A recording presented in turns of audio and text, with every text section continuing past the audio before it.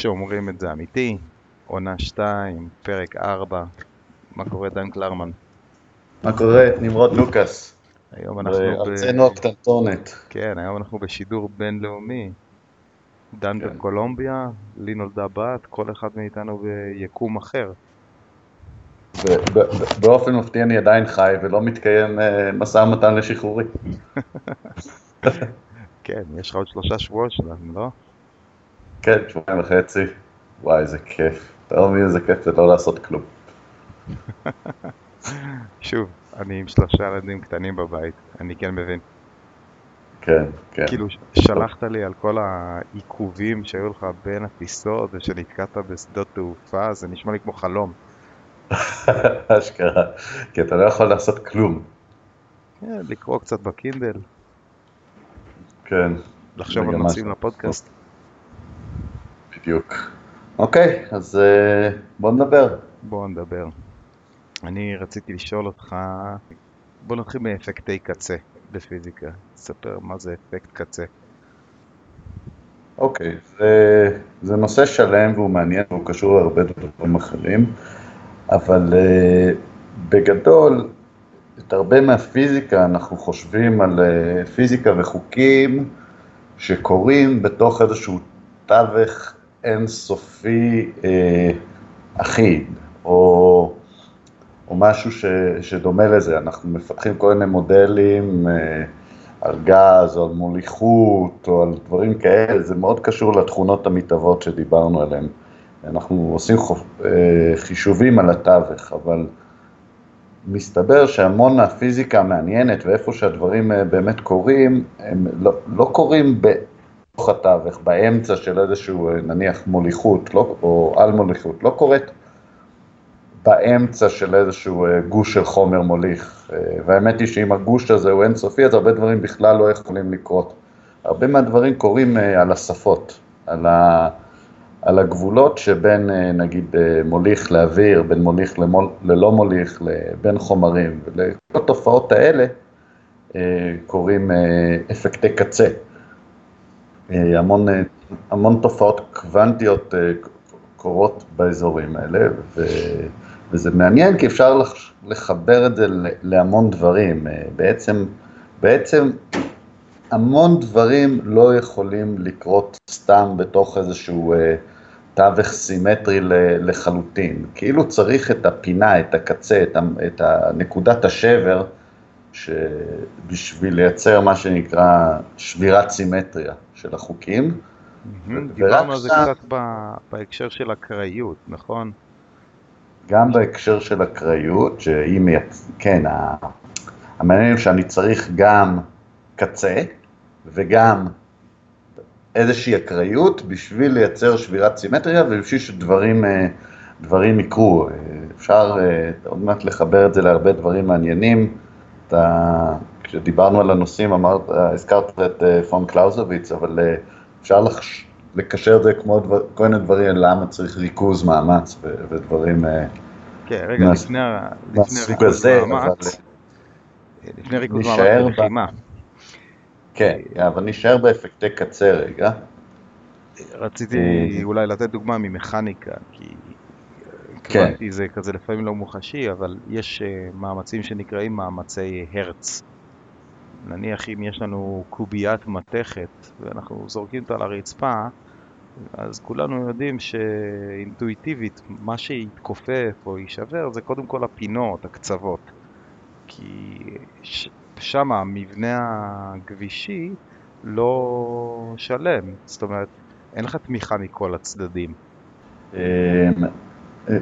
אפשר להזכיר כמה דברים במכניקה, למשל, בלי קשר תופעות קוונטיות, למשל מוליכות, יש איזה חוק כזה שמלמדים אותך שאלקטרונים הולכים לקצוות. אם אתה תיקח חתיכת מתכת ותחדד אותה, עד כדי שהיא כמו מחט, ותטען את הגוש ברזל הזה בחשמל סטטי, כמו שעושים עם בלון או משהו כזה, המחט הזאת ממש תירה את האלקטרונים החוצה, כי האלקטרונים פשוט יצאו משם לתוך האוויר, הם ידלפו החוצה מהחומר, כי השדה החשמלי מסביב לאזור של הפינה לאזור הזה שהוא בעצם קצה מאוד מובהק, השדות שם נהיים נורא נורא חזקים, זה אפקט קצה למשל מאוד, מאוד מעניין.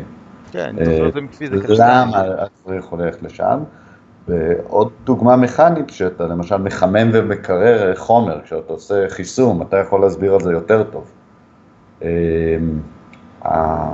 המאמצים התרכזו, נניח שיש לך גוש חומר אחיד לחלוטין, לחלוטין, לחלוטין, עדיין אם תחמם ותקרר אותו, איכשהו האנרגיה תמצא את המקומות שהם טיפה יותר חלשים, אפילו בהפרש מאוד מאוד מאוד קטן, ושם יתרכזו המאמצים, ושם פתאום אתה תקבל שבר, או אתה תקבל עיוות. או הפוך, תקבל קשיחות. או קשיחות, כן.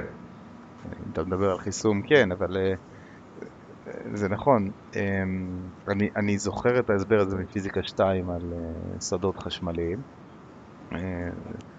ותמיד גם כשלומדים על קבל ודברים כאלה, אומרים לך, כן, תזניח את מה שקורה בקצה, כי זה לא מתיישב עם המשוואה הרגילה שבאים ללמד אותך. כן, והרבה פעמים מזניחים בצדק, כי זה לא מוסיף המון למשל לקיבול. כן, שוב, אנחנו תכף נראה איך אנחנו מחברים את זה לעולם שלנו, לג'וג'יטסו, אבל בהקשר של צבא, הרעיון הזה של ריכוז מאמץ, או בכלל למצוא מה זה קצה, הוא מאוד מאוד חשוב. כי אם אתה מרכז מה שאוהבים לקרוא בצבא, מסה, אתה מרכז כמות מאוד גדולה של אנשים, זה ברור שלטפל בכולם ביחד, באמצעים קונבנציונליים, זה יהיה משהו קשה לעשות. אבל בקצוות, שם אולי יש לך סיכוי. שם אולי גם יהיו מוכנים, אבל הרעיון הזה של מה שאמרת בהתחלה, תווך, המעברים בין תווך לתווך, שם זה המקום שאתה רוצה לשים הרבה מהכוח שלך, או חלק מהכוח שלך, כי שם אולי יהיה לך מכפיל כוח. זאת אומרת, עם מה שיש לך תשיג אפקט יותר גדול מאשר אם היית משתמש באותו כלי במקום אחר. כן, ויש אין סוף דוגמאות בטח על נערות וחופים וערים וגבעות וכל התוואי שטח שמייצרים לך קצוות, ששם אתה יכול לייצר התפתחות, לייצר דינמיקה. כי איפשהו באזורים הסימטריים לחלוטין אתה לא יכול לייצר דינמיקה. כן, זה מייצר בדיוק את התקיעות שמנסים לברוח ממנה. דיברנו על זה נראה לי לפני 2 או 3 פרקים, אני לא זוכר, אבל זה כמו הדוגמה שטלב נותן, שאם משהו נקלב, הכנסת פין לחור בצורה קצת עקומה, אז הוא תקוע, ואז מכה מהצד תשחרר אותו, כי המצב התקוע היה המצב שבו לא משנה כמה כוח אתה מוסיף, שום דבר לא משתנה. ההתנגדות מתאימה את עצמה לכוח. זה מצב תקוע. ואז איזושהי מכה אקראית משחררת את התקיעות. והרבה פעמים אפשר למצוא את הדבר הזה בקצוות. כן, כלומר כל הדברים האלה מתחברים, אפקטי קצה, קצוות, שבירת סימטריה, ריכוז מאמץ עכשיו אני סקרן לדעת לאן אתה רוצה לקחת את זה. אוקיי, אז אם יצאנו מהעולם הזה של מלחמות נפוליאון, מלחמת העולם הראשונה, ובעצם הספר הזה של קלאוזביץ שמסכם המון ממה שאנשים חשבו אז קלאוזביץ יש לו פרק שנקרא General Action. מה זה General Action? זה הקרב המכריע הגדול והמסכם. הוא מאוד חשב על זה בהשראה מנפוליאון, שהרעיון של מצביא טוב הוא לרכז את מירב הכוח, את כל הצבא שאפשר להביא למקום אחד, כדי להשמיד מקסימום מהצבא של השני. זה מתחבר לתפיסות כאלה של, גם על זה דיברנו, של קרבות שדומים לפלנקס. כל פוליס יווני שלח את הפלנקס שלו, הם נפגשו באיזשהו שדה מחוץ לכפר, ושם עשו את הקרב. שם צפו אחד בשני. צפו אחד בשני, זה היה מוסכם על כולם. מה תהיה הלחימה? זה היה דומה במובן מסוים לתחרות ספורט. אני זוכר מאיזה הסבר של דן קרלין, שהוא מסביר שבאמת יש שתי מסות שמתנגשות, אבל יש להם קו מפגש מוגבל, כלומר יש עומק לשורות, ובעצם רק השורה הראשונה נפגשת, ובעצם הקרב מוכרע לא בלחימה אחד לאחד, כי שם לא כל כך הרבה אנשים מתים, כאילו מתים, הם משתפדים אחד על שני קיפודים עם חניתות שמשתפדים אחד על השני, אבל אתה לא יכול להגיע לשורות האחוריות, ובעצם הקרב מוכרע שבאיזושהי נקודה אחד הצבאות משהו קורה, נשבר ומתחיל לברוח, ואז הטבח האמיתי זה כשרודפים אחריהם וטובחים את כולם. בדיוק. ולכן פיתחו כלי נוסף שנקרא פרשים כדי ליצור את השבירה הזאת. שהיא שבירת סימטריה מאוד דומה למה שאנחנו מדברים עליו. כן, וג'ון קיגן מדבר על זה, על ההבדל בין התפיסה של לחימת חיר ולחימת סוסים, שכל אחד מהם יש לו שורש היסטורי וגיאוגרפי אחר, ורואים את ההתפתחות של זה הלאה. אז מלחמת העולם הראשונה עוד היו פרשים, השתמשו בזה בשביל לשבור חיר, אבל איך שהיא נגמרה, הוגי הדעות הצבאיים, ביניהם לידל-הארט וגם מהצד הגרמני גודריאן, התחילו לדמיין צורת קרב אחרת, שמי שמימש אותה בסוף היה רומל והיטלר, והם קראו לה בליץ-קריג. הרעיון של הבליץ-קריג, בניגוד לתפיסה של קלאוזביץ, תפיסות מסורתיות כאלה של בוא נשמיד את הצבא של האויב, היה להפך, בוא נשלח יחידות שריון כמה שיותר עמוק לעורף של האויב, נתפוס נכסים אסטרטגיים, וככה נשתלט על מדינות בסוג של, זה תמיד בכוח, אבל יותר בכוח. שוק אנד אור. כן, שוק אנד אור, אתה יכול לשייך את זה גם לפרשים, הוא שוק טרופס. אבל ברגע שהתחילו לעשות את זה עם טנקים, היכולת להתרחק ולהתקדם מהר גדלה. באותה מידה שבמלחמת העולם הראשונה ולפני עוד אפשר לדמיין את הכובעים המצחיקים ומדים כחולים ומדים אדומים, ואיפשהו במלחמת העולם השנייה הבריטים התחילו עם מדים חקי או מדים ירוקי זית כדי שלא יראו אותם בלילה, ובעצם נולדה לחימה שבצה"ל אוהבים לקרוא לה לחימה תחבולנית. איכשהו זה מתחבר לי לעניין הזה של אפקטי קצה וריכוז מאמצים, כי מה שאתה רוצה זה להביא מקסימום, במקום להביא מקסימום כוח כדי להשמיד את הצבא של היריב, אתה רוצה להביא את המינימום כוח שנדרש כדי להכריע את היריב בלי עוד לחימה. כן, אני חושב שיש המון משהו, יש גם עניין של להחזיק מינימום כוח בשביל למנוע התקפה של היריב, ואז להצליח בתחבולה לרכז מקסימום מאמץ באיזושהי נקודת חולשה. כלומר, אתה רוצה להחזיק את היריב בכל המקומות שלא יכול לעשות כלום, ואז למצוא את הנקודת חולשה, וכל זה מתחבר לי מאוד מאוד חזק לספארינג.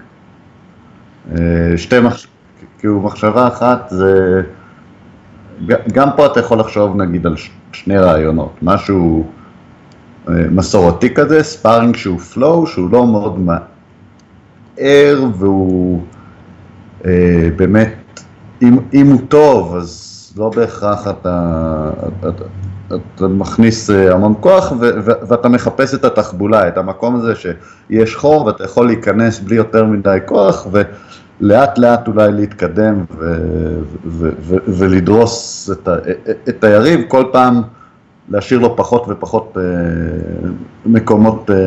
מקומות לזוז, עד שאתה מגיע להכרעה, ואפשר גם לחשוב על בליץ-קריג, אתה יודע, אנשים שעושים איזושהי לחימה, באיזשהו סגנון יותר אקספלוסיבי, מהיר, כשהמטרה היא להגיע מאוד מהר לנקודת הכרעה, להשתמש במהירות ובזריזות. כן, אני זוכר ממש שהרגשתי את זה בין סגולה לשחורה, באזור החומה, את החשיבות של הקרב על הגריפס.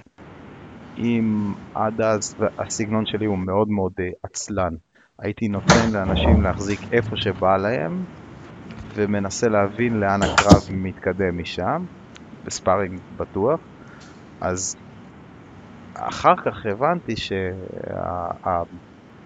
שהמימוש הזה של בליץ-קריג זה לתפוס על ההתחלה גריפ כל כך טוב, שבעצם לא משאיר לך שום חופש להתקדם. אז הפסקתי לתת לאנשים לתפוס את הגריפים האלה.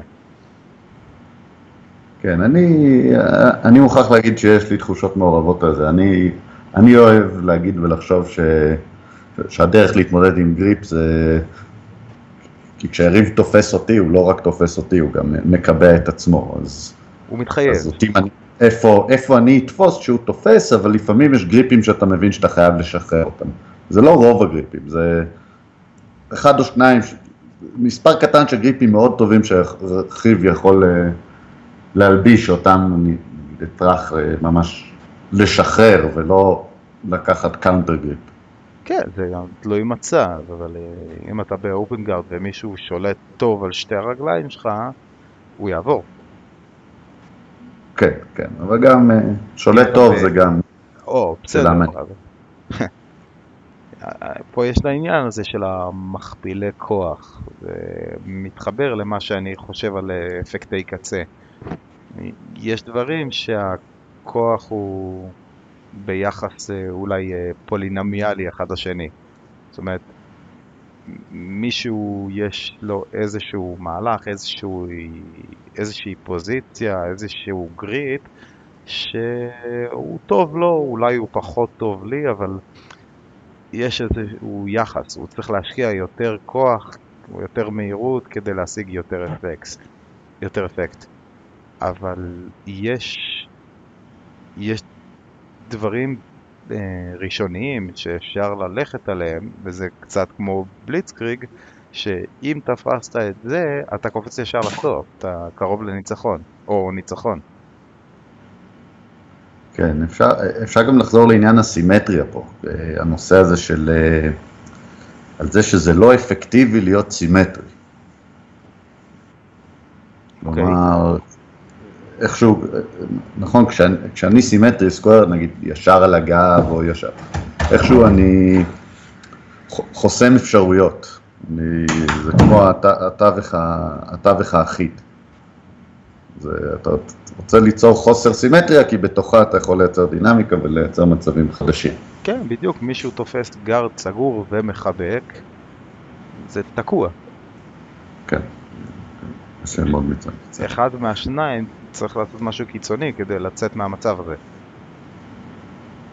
או המחזיק גארד צריך להסתכן ולעזוב משהו, או זה שמנסה לעבור, צריך להפעיל כוח, או לעמוד, או למצוא איזה טריק. כן.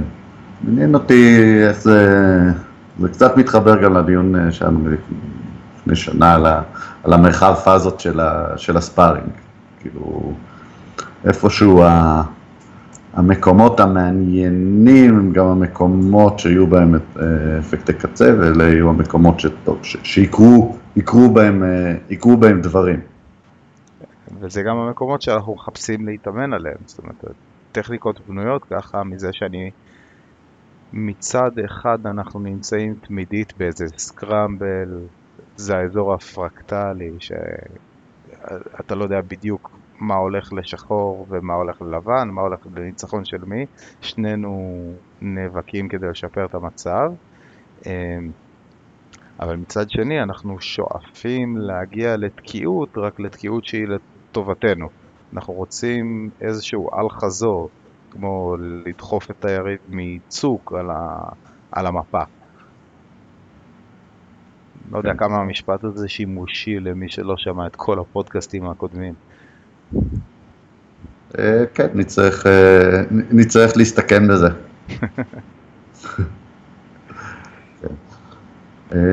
טוב, אנחנו צריכים עוד מעט לעשות צ'קאוט, אבל אני סקרן לשמוע איך אתה מחבר את הכל ביחד. מה, סקרן לשמוע עכשיו או סקרן לשמוע בעריכה? לא, עכשיו, עוד... אז ניתן איזשהו משפט סיכום. כמו מה שאני רואה מההיסטוריה, העולם עבר מקרבות שמאוד עם איזושהי פורמליות והסכמים בין הצדדים, מעולם הפלנקס עד מלחמת החפירות, תמיד היו אפקטים כמו הורד מונגולי על סוסים, או שריון גרמני שטס להשיג מטרה, או כוחות מיוחדים אמריקאים שיודעים להיכנס ולקחת את כל הביטקוין של איזשהו דיקטטור ולחטוף את הבת שלו על הדרך. הרעיון הזה של לחימה מינימליסטית משתמש באפקטי קצה כדי להגביר מאוד את הכוח בנקודה מסוימת ולהגשים את המטרה בפחות מאמץ. כל מי שעושה ג'וג'יטסו ברזילאי מכיר את זה, כי זה סוג של השאיפה התמידית. כן. אתה רוצה לקטוע אותי איפשהו על הרצף הזה? זו מחשבה מעניינת, אני חושב באמת על, אתה יודע, הרעיון הוא, כמו שאתה אומר, לייצר את היחידה הטקטית שתביא לך את ההישג האסטרטגי, דרך איזושהי נקודת שבר, שהיא מחוץ בזמן שברקע כל הזמן יש איזושהי דינמיקה סימטרית שאי אפשר להגיע בה להכרעה. זה החלום על לחימה אלגנטית. כן, כן, יש בזה משהו. גם על זה קלאוזביץ נותן איזה פרק שהוא אומר שאי אפשר באמת לחתור ללחימה בלי עבודה שחורה, אבל עדיין רצוי כמה שיותר שכן. אוקיי, אז אתה יכול לפרט בפעם הבאה, נראה לי זה יכול להיות מעניין. אוקיי, אולי ניתן איזה ציטוטים בשואו נוטס, זה מראה מקום. בינתיים, עד שנקליט עוד משהו, שתחזור לארץ, תהנה מהחופש. כן, אתה אולי תקליט פרק עם ידידנו. כן, אני אולי אעשה פרק עם איזה אורח נכבד, ותשמע, תשמור את זה אמיתי. תשמור את זה אמיתי, ונראה לי אתה זקוק לקצת שינה. אפילו יותר ממני. בעשור הבא. בעשור הבא. אוקיי, בן אדם. יאללה.